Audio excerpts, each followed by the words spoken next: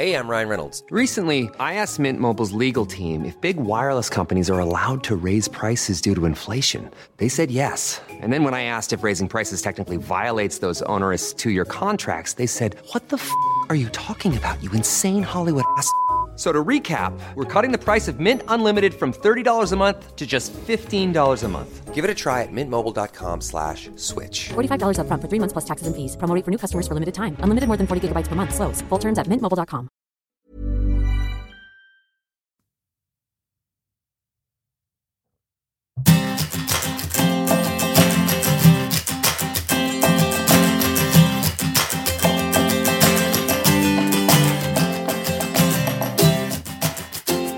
Welcome to Give Social, a show about helping you improve through inspiration. Each week, we discuss things that make your heart sing through stories, interviews, and debate. Every day, normal people do amazing things in business, charity, or through self-improvement, and we are here to celebrate them. My name's Rob. And I'm Jen. So if you're looking for authentic, down-to-earth and practical help to build a better life, then we welcome you to the show. And just to make sure you never miss an episode or one of our bonus podcasts that we might sneak in from time to time, don't forget to subscribe through your preferred podcast provider. It's easy and more importantly, it's free. Now, let's get on with today's show. Today is our final episode of the series before we take a short break until the end of 2020. When we started this podcast, we were in the middle of lockdown here in the UK. We thought we would do our first 10 episodes through to October, and then we would be celebrating how we have emerged from COVID-19 and looking forward to life in a new future. Well, it hasn't all gone exactly how many of us thought. So we're still in the middle of a lockdown in whatever capacity you may see it or experience it. And it looks as though we may be at the start of a second wave in part of the world too. But this podcast wasn't meant to be just about COVID-19. Yes, we couldn't ignore it, but the whole show wasn't going to be about the global pandemic. This show was about hope, inspiration, triumph over adversity, and celebrating the kindness we see every day in the world. And from a very personal perspective, this show was about reaching out for us. As we moved everything to more home working, meeting people online rather than in person, and we needed to find new ways to engage with clients and partners. So we decided a podcast would help us in that journey to expose ourselves to a wider audience and hopefully new people who would want to work with us too. Whether that be charities, business, individuals, or even other companies who share the same optimism for life as we do. We've been very lucky. In just 10 episodes, we have achieved so much. And so this episode is an opportunity as we end our first series for us to celebrate this. We're going to be looking back at the best bits of Give Social so far and sharing with you some of the things that we're proud of that have come out of launching the Give Social podcast in 2020. We'll also share with you our plans for the future, what you can expect from Series 2 of Give Social, and some of the plans we have for our website and helping people stay positive, inspired and empowered to be the best they can. So stick with us for the next 30 minutes as we reflect, celebrate and enjoy a look back on a momentous few months. Let's start right back at the beginning then. In our first episode, we talked about what we hope to achieve from the podcast. And I remember, Jenna, you talking about confidence. So I thought this may be a great place to start reflecting today. In 10 episodes, I want to know how you have found it, Jenna. Where is your confidence now and what have you learned about yourself and confidence itself in starting this? But before we do, let's listen back to how you were approaching this podcast, because I remember you had a way of explaining it, which only you could. So hang on, let me just press play here. I'm normally behind you. Yes. Going, yeah, go on, go and do it. But now I'm actually doing it. You're pulling me out of the background. Yes. I'm the behind the scenes person normally. This is totally not my comfort zone. I'm enjoying it. Yes. But it's knocked my comfort zone. But I think that's part, and again, we'll talk about all these various things as we go through. But I think what I've learned over the past couple of years is that on the occasions where I have pushed myself into something that is something I've either not done before or is something that frightens me a little bit or makes me nervous or whatever it might be, once I've done it, I feel so much better. It's like when you're on holiday and the pool's cold and you don't want to get in. But once you're in, it's fine. Good analogy, Jen. Did it come round okay? Oh, Did it? Yeah, it's brilliant. And you can see where I get my confidence from when I get such fantastic support from my loving husband. I get it. I completely get it. It's like getting in the cold pool on holiday. Yeah, it's a nice place to be. Yes. Essentially. Maybe we'll change the name of the podcast now. So, Jenna. It was spot on. That is exactly, I stand by that analogy entirely. Really? Of course I do. Because, and if you're talking about sort of reflecting back and thinking what I've learned on the way, and I can still remember exactly that feeling of sitting here recording, speaking into a microphone, it only being the two of us in the room, yeah. But having that niggling thing in the background of not knowing that however many people might actually end up listening to it and hearing it, and whether those be people I knew or not. And I think it's pretty safe to say there's a hell of a lot of people out there who don't know us who are listening to this show. Yeah, exactly. And that's brilliant. That's amazing. But what has been good is the response from the people that we do know. So the people we do have access to, that can give us some feedback. And actually, I have found that, no one's ever going to be mean to your face. I don't know. But the feedback's just been really, really good. And everyone's almost in a way where people have gone, oh, like that's actually good. Like quite surprised. Yes. So that feels like a more genuine reaction. So for me, I have taken loads from that because I get my energy from the people who are around me. And so doing this now, I do feel much more comfortable, and I'm really, really glad we did it. And I think it's opened up loads of conversations, people I wouldn't have spoken to before, and I've really enjoyed it. I think one of the things that we've learned over the last few months has been how much very often other people's opinions don't matter as well. So I know we both do care a lot about what other people think, but there's a fear, and if you live in that fear zone, you never actually do something because you fear what other people may think. Yes. And as you found this time, the positivity from people that maybe you thought might have been negative has been fantastic. And so actually people being positive about something is really, really good because you've as the book says, you've felt that fear and done it anyway. But it's a really good point you raise, actually, because there's some people who've been, forthcoming with that feedback and have said, but there's other people who I would have expected to say something who haven't. But you know what? It hasn't bothered me. No. That's the thing. I think exactly what you've just said there is almost not worrying about what people think. That silence or that lack of feedback hasn't made me go, oh no. So how's your confidence now? Ready for series 2? Ready for series 2, yes. Yeah, no, genuinely, I've really enjoyed it as an experience, and I think it's something that has built me up, really. Brilliant. Okay, so we'll move on from that now. Episode 2 was all about the impact of COVID-19, and we managed to somehow see the funny side of many things we had to endure on a daily basis. Mainly, we laughed about our experiences of homeschooling and shopping. Yeah. And of course, Rob had another idea, one of many, this time about how teachers could have cashed in during the homeschooling period. So let's have a listen to what he had to say. I do think teachers do a fantastic job. I think parents are at a disadvantage to teachers. Yes. Because children talk back to their parents much more than they talk back to teachers. True. I did have to use the teachers on occasion to say, well, I'll have to tell your teacher you've not done it then. See, and you go, oh, okay. The teachers could have made extra money on the side over lockdown. They have these services, don't they, where you get a video message from a celebrity for your birthday. Yeah. We could have had it where the teachers charged to tell children off. Yeah. So like £10 a minute. And £10 a minute? Come on, the teachers need the money, Jen. And, and the teachers could go on the video and say your child's name and tell them off for not doing the homework. Yeah. I'd pay for that. I think one of the things about that is I've still not seen it happen. And I still think it's probably one of the greatest ideas I've ever had.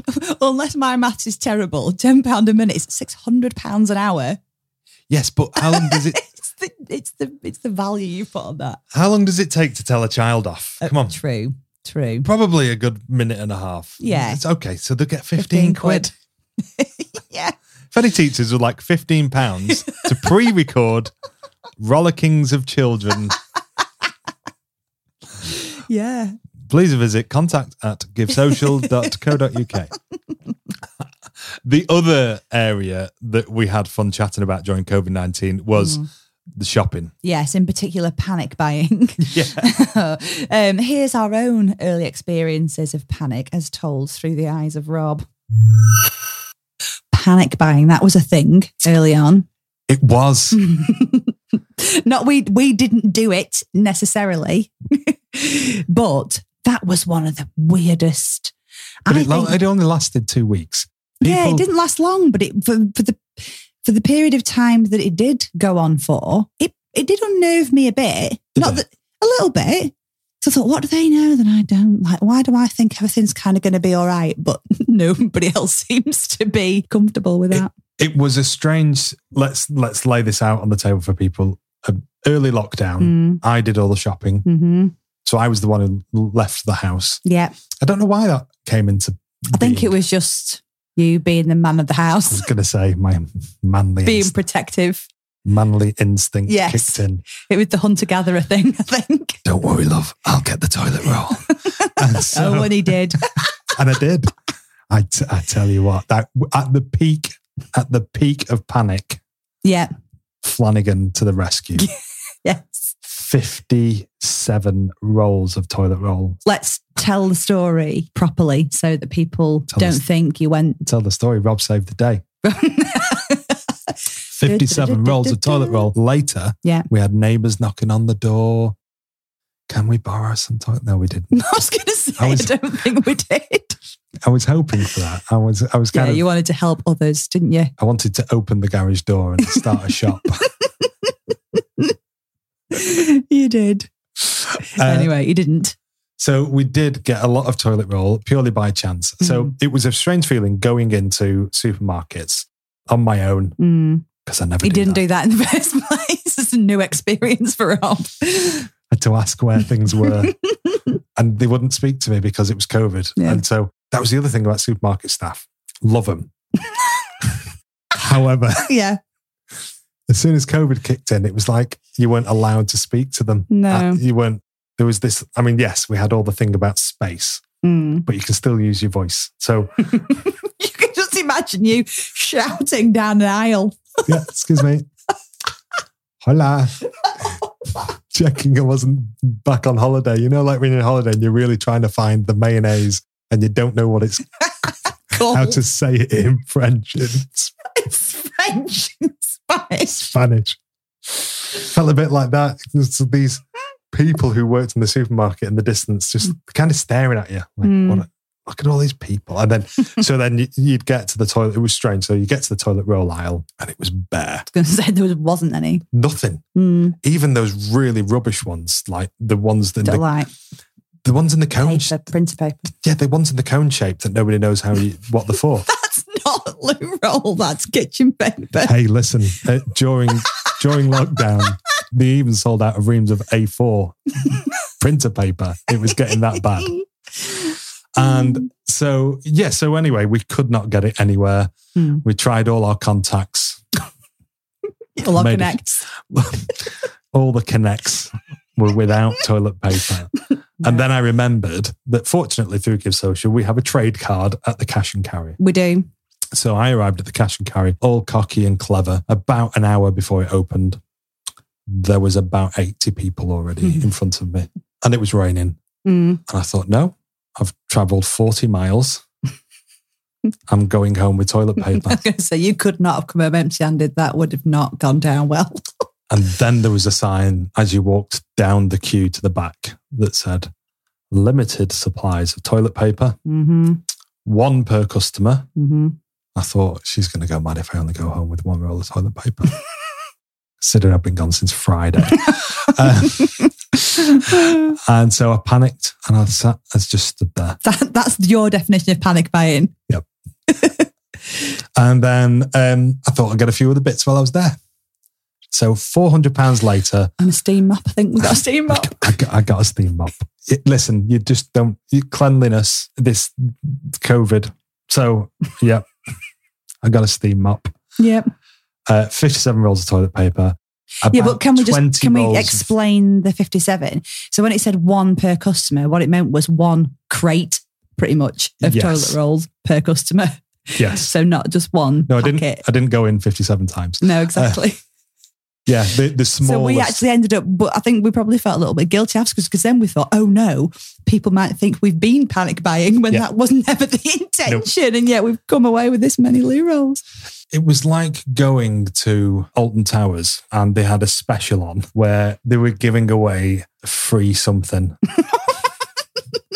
Come on, I'm trying to set the scene here, Jen. Imagine you've got all these people trying to get in. You've got a queue for 2 hours to get in. Yeah. You get in and then there was just like the most secure area. And this area was covered by cones, security guards, barriers, and behind it was toilet roll. And it had forklift trucks going mental, literally just riding around with big crates of toilet roll on them. And then members of staff throwing packs of 57 toilet rolls over the barrier as people caught them and they could have one in their trolley. It was ridiculous. It was crazy. So I was glad to get home. The other thing you bought, and this was my request, was some UHT milk, some long life milk. Because this is what I mean about how it affected me weirdly. So, I didn't go out and panic buy, but for some reason I had it in my head that it was really important that we had UHT milk just in case we. So how many times in our life we've been together a long time? Over 15 years. We've been together a long time, Jenna. How many times in our life have we bought UHT milk? 0. Actually, 0 occasions. But it was just the thought of just not being able to have a brew. And how many bottles of UHT milk? You got 6. No, sorry. How many bottles of UHT milk do we have left? 6. We've got a good few months left on them yet. I'll get them. Yeah, I'll find something. I'll get them used. We could do a whole episode on UHT milk. I don't get it. I don't understand it. I don't think I'll ever drink it. Do you know what? I'm going to make you either, I'll do some porridge or some cereal or something, or I'll make you brew and you'll have to tell me if you can tell. You'll be able to tell, I'm sure, but... It's witchcraft. It's witchcraft. You can't keep milk that long, not in the fridge, and it be all right. I don't think we actually did an episode on UHT milk. No, I'm not sure there's one coming up either. I don't know whether we'll get a full half an hour out of that. It's probably a good job at around that time that they started to allow us to mix a little bit. Mm-hmm. Still distant, but we allow people in our homes and things like that. Because I don't think I could have taken many more episodes like that, to be honest with you, Jenna. But what we did have and what we were able to do when we could mix was we were able to welcome Neil Halewood into our home, and we were able to have him as our first guest. Yes. Really pleased that Neil joined us because I cannot stress enough how brilliant it was to have Neil on the show to talk about how much of his life he dedicates to charities and to communities. Yes. Because Neil has walked literally thousands of miles for Derrien House and Inspire Youth Zone. He has sung, he's walked, he's run, he's cycled, he's hosted and promoted pretty much any event you can think of that helps those who are helping others.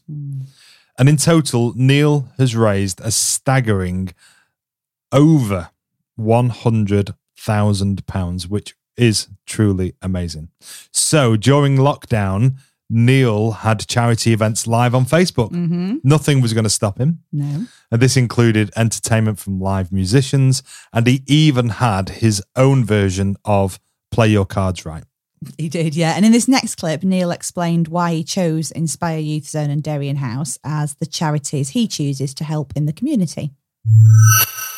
when we were kids, there were youth clubs, weren't there? You could go and you could just, a safe environment where you could go, spend the night. Your parents knew where you were, and it was good. They seem to have gone away. So Inspire is somewhere where you can go and you're in a safe environment. They have 5-a-side football pitches, they have climbing walls, they have pool tables. They have a place where you can go and spend time with friends and new friends. And that's partly funded by the local councils, but they've got to make the rest of the money up themselves. But it's just a nice place to go. Whereas Derry House is a place where it's a shame, and it's hard talking about it, but it's where people go to, they're going to die at some point, and it is hard to discuss. And so when you think, I think they have to deal with 400 children a year that are on the end of life or they're in for respite care. Yeah. And they need 4.8 million every single year to survive, and they get 10%. Everything else is through things like charity events. So there's a man 2 weeks ago who walked from Westminster Bridge to Derry House, 247 miles, and he walked it. Wow. And raised £6,000. £6,000 is an incredible amount of money. Yeah. It's also a very long way to walk. Yes. But there's things like that happen every single day. So if we can just do something that brings a pound, because one pound, this pound or that pound, it goes to an amazing charity. And it's helping families enjoy the time they've got left with the children. And also when they go for respite care, so I know how difficult it is when you've got a child that needs 24/7. So they can go for one night and just give the parents one night for a nice meal somewhere. Yeah. I can't tell you how much that means to them parents, because it is a challenge. Yeah. And we've all in our lives lost loved ones. And very often through life, you are at some point going to experience death in the family. Normally, in a normal circumstance, you would expect that would be a grandparent, a parent. But that thought of it being your child or one of your friend's children, I mean, that fills me with, can't even start to comprehend what that must feel like. And this place, Derry House, it offers that glimmer of hope in an environment where they know that they're being cared for. The parents can, as you say, take a bit of respite as well as the child taking respite. I think Derry House is an amazing place because you can go, and I've always felt uncomfortable going beyond the front door because I do get emotional, and just me, I'm a big softy, big lad, but I'm a big softy. They do amazing work. It's the happiest place in the world. Do you mean the children are they're not sad. They're in a happy environment. They have swimming pools there. They've got a brand new movie centre there. It's just an amazing place. You don't see people walking around all miserable and negative. It's a positive vibe. Yeah. The second you walk in the place, from the staff to the children, it really is amazing. I mean, it was 1991. There was the Haydock family created it, and they had 2 kids, Derek and Ian, and they combined them 2 names to get the word Derryan, which is where it came from. And they had to raise £25,000 to put a fork in the floor to start the build. And then they've handed it over to a lady who took it to another level. But they're celebrating the 30th anniversary next year, so they've got to do something special. Yeah. Because it's a lot of money they need to raise. You can't underestimate how much money that is. It's a lot of charity walking, it's a lot of charity events. But they also do things, they'll send families to Ribby Hall Village where they can spend 2 or 3 days there with the family in an environment that's not in your own home. So they might not be able to go into Derry for the respite, but they have a nice area to go to with Ribby Hall, and they have 2 apartments there, and the families go, they take some time away from life, and it's just I can't tell you how positive a place Derry is. It's a sad place to go, but when you're there, it's amazing. The positivity around it is incredible. Yeah. I know I always say this, but Neil is brilliant, and everything that he does in the community is fantastic. I know he's had to stop the big Santa Dash that he's doing this year. We spoke about it on the show. Yeah. I just want to say, if Neil's listening or anybody who knows Neil, keep up the good work. It is a difficult time, but there is no time like now where charities need your help.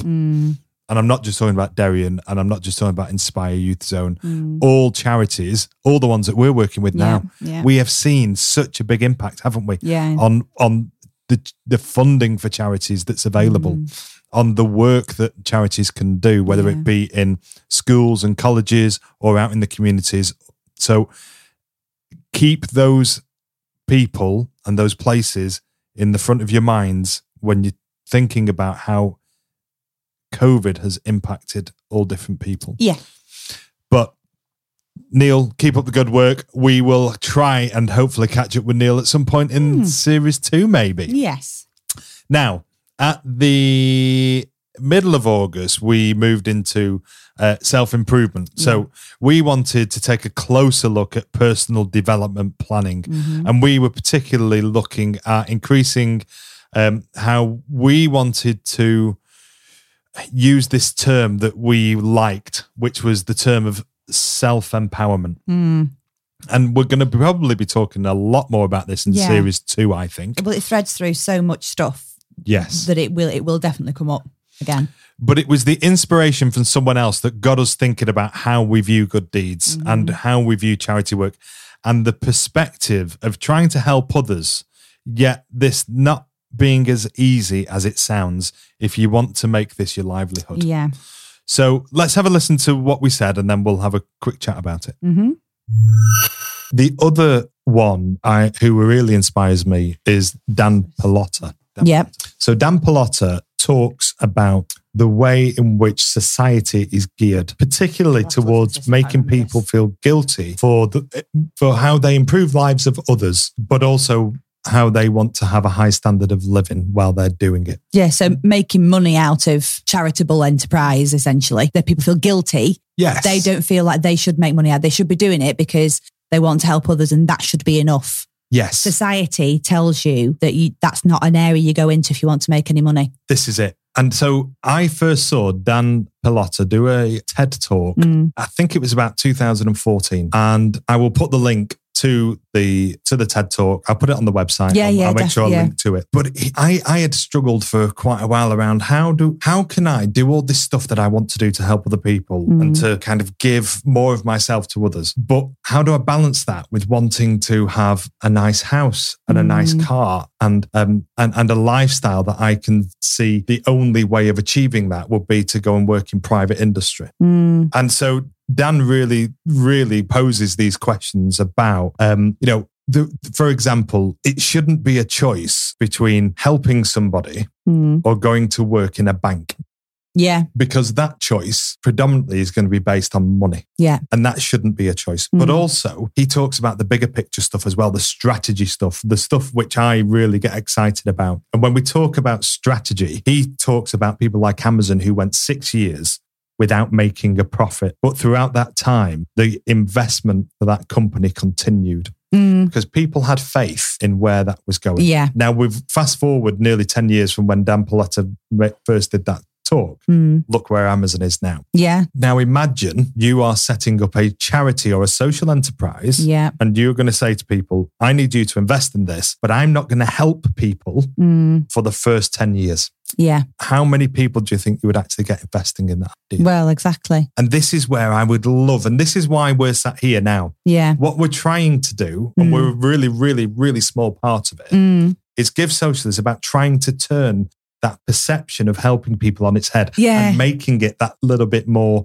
almost fashionable. Yeah, no, absolutely. And I think that's really important because I think people will, private industry, people will commit time and effort and, like you say, understanding into the fact that you need to make investment, not only in money, but in time to build something that does what it needs to do and is effective at doing it. Exactly. Yet that luxury, if you will, isn't afforded to smaller, whether it be charities, whether it be just probably public sector in general, actually. I think. And this goes back to that conversation we had about doing good for others in one of the other episodes where we talked about that word I couldn't say, which is philanthropy. Oh, well done. Good. And how we look at philanthropists as people who already have loads of money and then decide to give that back. Yeah. But what about if we could turn that on its head and start giving now? Yeah. And then the money comes later. Yeah, exactly. And so one of the things that Dan said right near the end of his talk that I really liked was around don't ask a charity about the rate of their overheads. Ask about the scale of their dreams. Yeah. And so to finish this episode, the question I think I would leave people with is not to get hung up on what you've been able to do so far. Yeah. Or not. Okay, yeah, or not. But really focus on how big your dream is. And what small things can you do today to start moving towards achieving that? Yeah. I think bringing this back to now, that conversation has more relevance now than it did a month ago. Yeah. Or a month and a half ago. Yeah. There is no better opportunity now to take a good look at what are we valuing in society? Who have we needed? And this is something that we've seen people talking about on radio shows and TV. Key workers. What is a key worker? What value do we put on those as opposed to other areas of work where there's, some people would say, a false value in some of that? Yeah.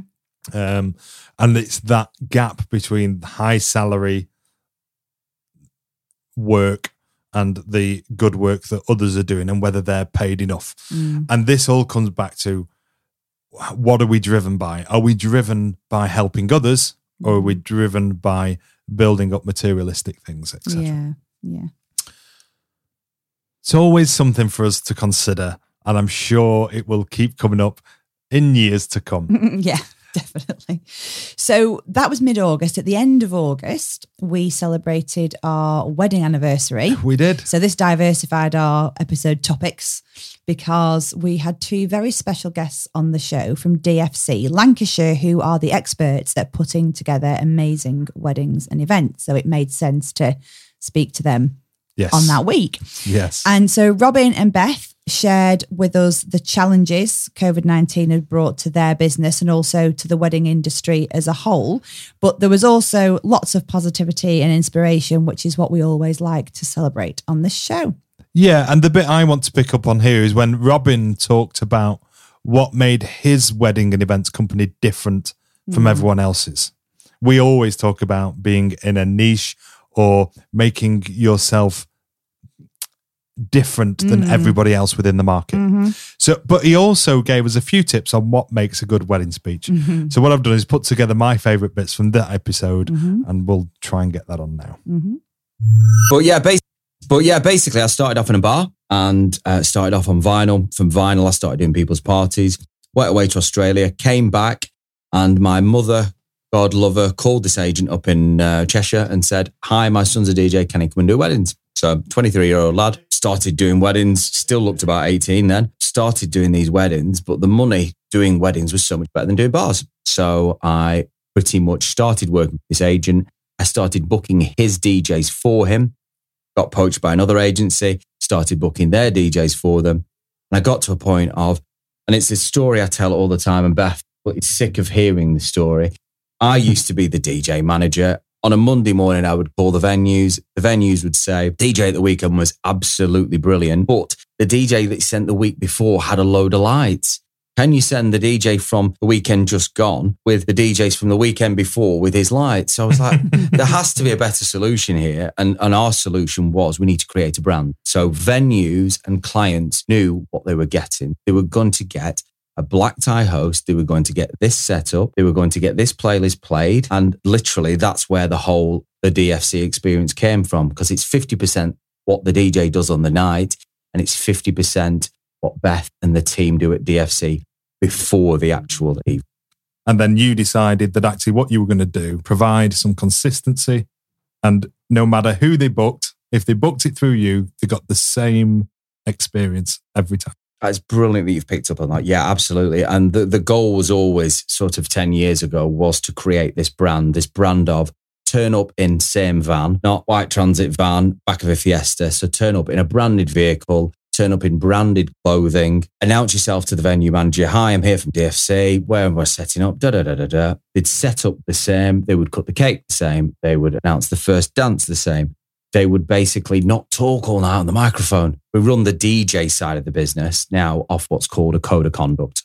So all the DJs sign up to a code of conduct, and that's everything from day one with DFC to actually finishing and doing a wedding, because a DFC wedding is very much as soon as the client books, we're in touch with them. They can start planning their wedding with us a week before. We then contact them. The DJ contacts them on the evening, and then the experience finishes with us on the Monday morning when we send an email evaluation and we ask for their feedback. I'll tell you a massive thing that we've done for the last 2-3 years, bride or groom DJ, and literally 10 of their favourite tracks. Our DJ stays with them. We announce it. We've got a guest DJ on. Bride and groom, the pictures are immense. Oh, brilliant. I love that. I've never that they actually get from it. In fact, on our Instagram, quick plug, DFC Lancashire. If you, on our Instagram and things like that, we put a picture. It was our 10th year party last year at the beautiful Mitten Hall. And we had a bride there, headphones on, and the picture is immense. It's brilliant. Brilliant. If there's anybody out there now who's sat there wondering how to write a best man speech, what advice as a wedding expert that you are, Robin, give to somebody who wants to write a best man speech? Do you know what? We ummed and ahed about this question before and thought how much detail to go into. And I've personally been a best man, which was a brilliant honour. And that was about 11 years ago. And I'm going to be honest, I got it wrong. I got it wrong. I tried to use the internet. I tried to be funny. And the best man who I was best man for is actually my business partner, who we've not mentioned today, a guy called Adam Bozeman. Adam asked me to be his best man. And I knew there would have been a lot of people at this wedding, so I knew I had to be funny. Do you know what? I didn't have to be funny. I needed to be genuine. Yes. I needed to just tell people what an amazing guy this guy is. The fact that everybody adores him. And I should have gone down that route. And I literally used the internet. I used every corny joke that there was, trying to be sort of ironic with it. And I tell you what, don't bother. Just literally do it from the heart. If you're a funny person, stick some notes on cue cards. Or equally, if you're more of a nervous person, there are loads of things you could do. Some of the best ones that I've seen, probably taken from your guys' wedding, where they've either asked a singer to do something, they have produced something pre-wedding. Yes. And that's brilliant. And, we can definitely help that. We've done that in the past. We've done that with Father of the Bride speeches, where we can pre-record something, we can read something out. But I think my one big tip is use the internet for maybe the formalities of what you need to say, but don't use the internet for jokes and just be yourself. I think we can all relate to being at that wedding where the best man stands up and just reels off a load of jokes that you've heard loads of times. Yeah. I remember going to one wedding once and the best man's speech was just over an hour and a half. Oh, I can beat that. I can do an hour and 3/4. And I didn't preempt my toilet stop before the speeches because as hosts at DFC, we always host the speeches. So we will announce the bride or whoever's giving the bride or the groom away. But yeah, literally an hour and 3/4. That was quite impressive. These episodes are really bringing back some brilliant memories for me. And it's great to listen back to them. And I would say for anybody out there who wants to hear these full episodes, they will all be up there available in Apple, Spotify, YouTube, our website, Dexter, you name it, it's there. Yeah. So by all means, go out, have a look. If there's a certain topic that you're hearing in this episode today that takes your interest, go and find it, listen to the whole episode. It's free, it's downloadable, go and grab it. And the other thing is, your brother's best man speech is also available on the website for people to listen to if they hadn't caught it already. Exactly. And the great thing is we've got that back. We've now got over 2.5 million views on that video, which is absolutely brilliant. Yeah. We had lots of fun in episode 6 when we played with the Best Self Co. Discovery decks. Yeah. The episode was probably our first fully non-scripted show where we had literally no idea what was coming next as we played the game live as part of the podcast show. Yeah. We did this together. We enjoyed the cards and we shared our experiences of them on the website afterwards as well. So be sure to check that out if you want to see a review of the Best Self Co. Discovery decks. Yeah, I mean, I really like the completely random and unexpected start we had when I got to ask you the first question, and quite how we got to where we did, I don't know. But let's recap when Rob was asked what I thought was a fairly simple question. Would you rather have a cook or a maid? Oh, would I rather have a cook or a maid? Hang on, I'm both, aren't I? I would rather. I would rather have a cook. I think. Hang on. I'm going with cook because although I do enjoy cooking every now and again, I don't really do it much. I'll be honest. True. I do cooking most when I've got a surge for healthy and being productive. But I've got to be honest, it's not something I spend a lot of time doing. No. I was going to say, are you going to say that you do more cleaning? No.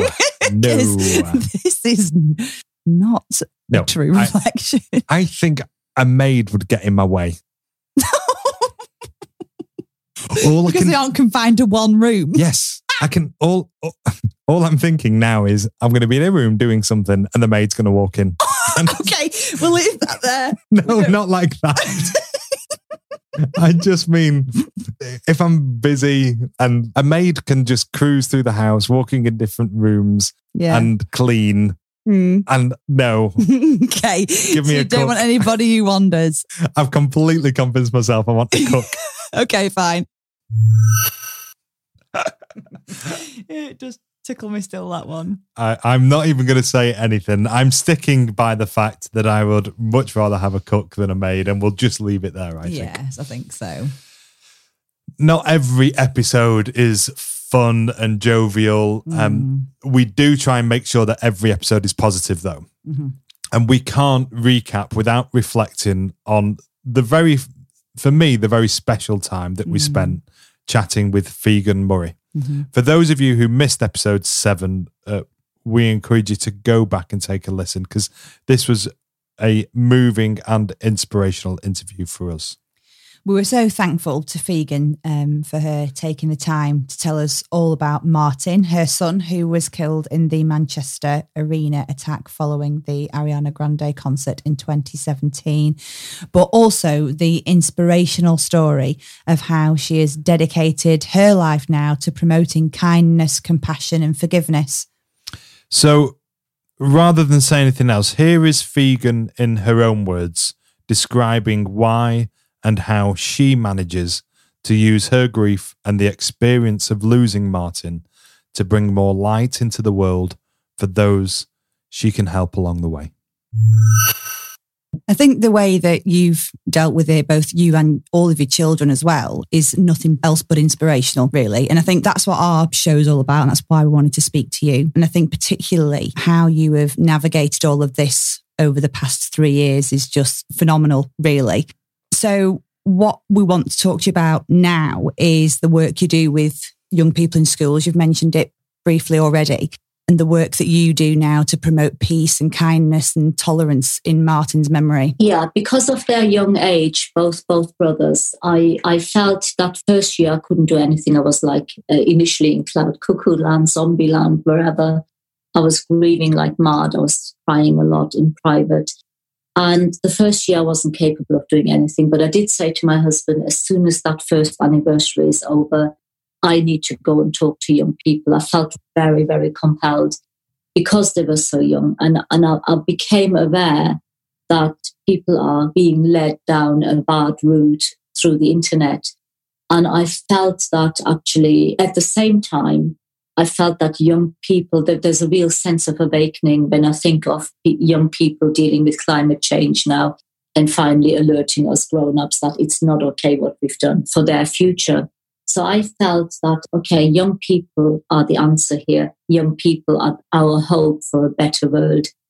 And I started going to schools and talked to them, obviously, about what happened to us as a family, but also that I want them to think that I'm not just there to tell them a sad story, but actually the purpose of me going is to talk about, obviously, taking extreme caution what they see online. And also, you know, when you go to schools and you ask how many of you have come across terrorism-related stuff online by accident, and out of 100 kids, there's usually at least 40 hands coming up, which is enormous, you know, and it's quite concerning. So I talk to them about that. But most importantly, and that's the message I leave them with, I want them to know, I say to them, look, you're the future grown-ups, you're the future educators, policymakers, lawyers, solicitors, whatever. You are the people who will shape your future, and you have a responsibility to make it the best future you can. You are the best hope for a peaceful world. And I said, your most important task is you're going to be future parents. So it's really important that you instill in future generations the notions of kindness, tolerance, acceptance, togetherness, unity. And I always say you need to not fear difference. You need to embrace it as enrichment to your own lives. Those are really important messages. Listening back to Figen there still brings a lot of emotion out in me, just because not just of what she told us during the show, but now we can see that we've got the public inquiry still going on.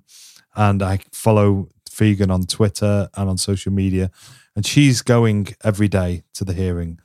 And that must be so difficult for her, but she is such an inspirational person who shares so much positivity out of all of this with whoever she can. And I just, once again, wish Figen all the best of luck with everything. And if there's ever a way in which we can continue to help her and raise awareness of the work that she does, including those fantastic peace bears that she makes. Oh, well, we gave one away shortly after the show. We had one of Figen's peace bears, and she's now, well, Anita, I say she because Figen gives each one of the bears a name, and this particular bear was called Anita.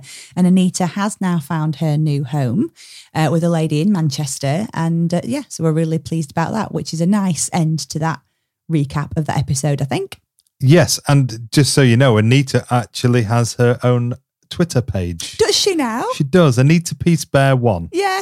So if you go onto Twitter, you go to @Anita Peace Bear 1. Oh. And yes, that's her Twitter profile. So we can even continue to follow her afterwards as well. It really has been an eventful few months, hasn't it? And it's been brilliant to recap on those episodes. Lots of other episodes happened. Lots of other things happened in those episodes. So just make sure, if you've got the time, go back and listen to them all. We loved them. We hope you do too. Yeah. I just wanted to say a huge thank you to everyone who has joined us in this first series. Yeah. On a very personal note, we are so pleased that each week, over 500 of you have been regularly downloading this series of episodes.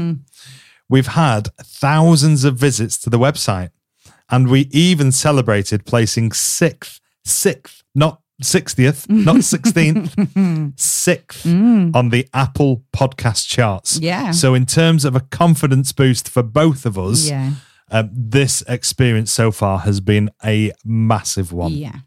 We've also been lucky enough to receive extra work with charities and small businesses, and this is one of the reasons in which why we're going to be taking a slightly longer break until the new year, because we've always said that this is our side hustle. I know you love that word. And so we do have full-time jobs that we do 9 till 5. Yeah. We do also have this work that we do with charities and small business, and we have the podcast, and we have a family, and we have lots of other little things on the side as well. So we've decided that the podcast's break is going to be slightly longer because we've been very fortunate to pick up some additional work, which we really want to share with people going forward as well.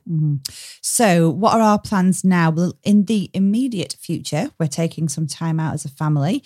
Rob celebrates his 40th birthday next week. I do. And despite not being able to party like we wanted to with family and friends, boo, we are still planning a few days away here and there to enjoy what we can as a household together and try and celebrate in style where we can. And then we'll probably leave you as 39 while next year and then do it all again next year. Yes. Probably.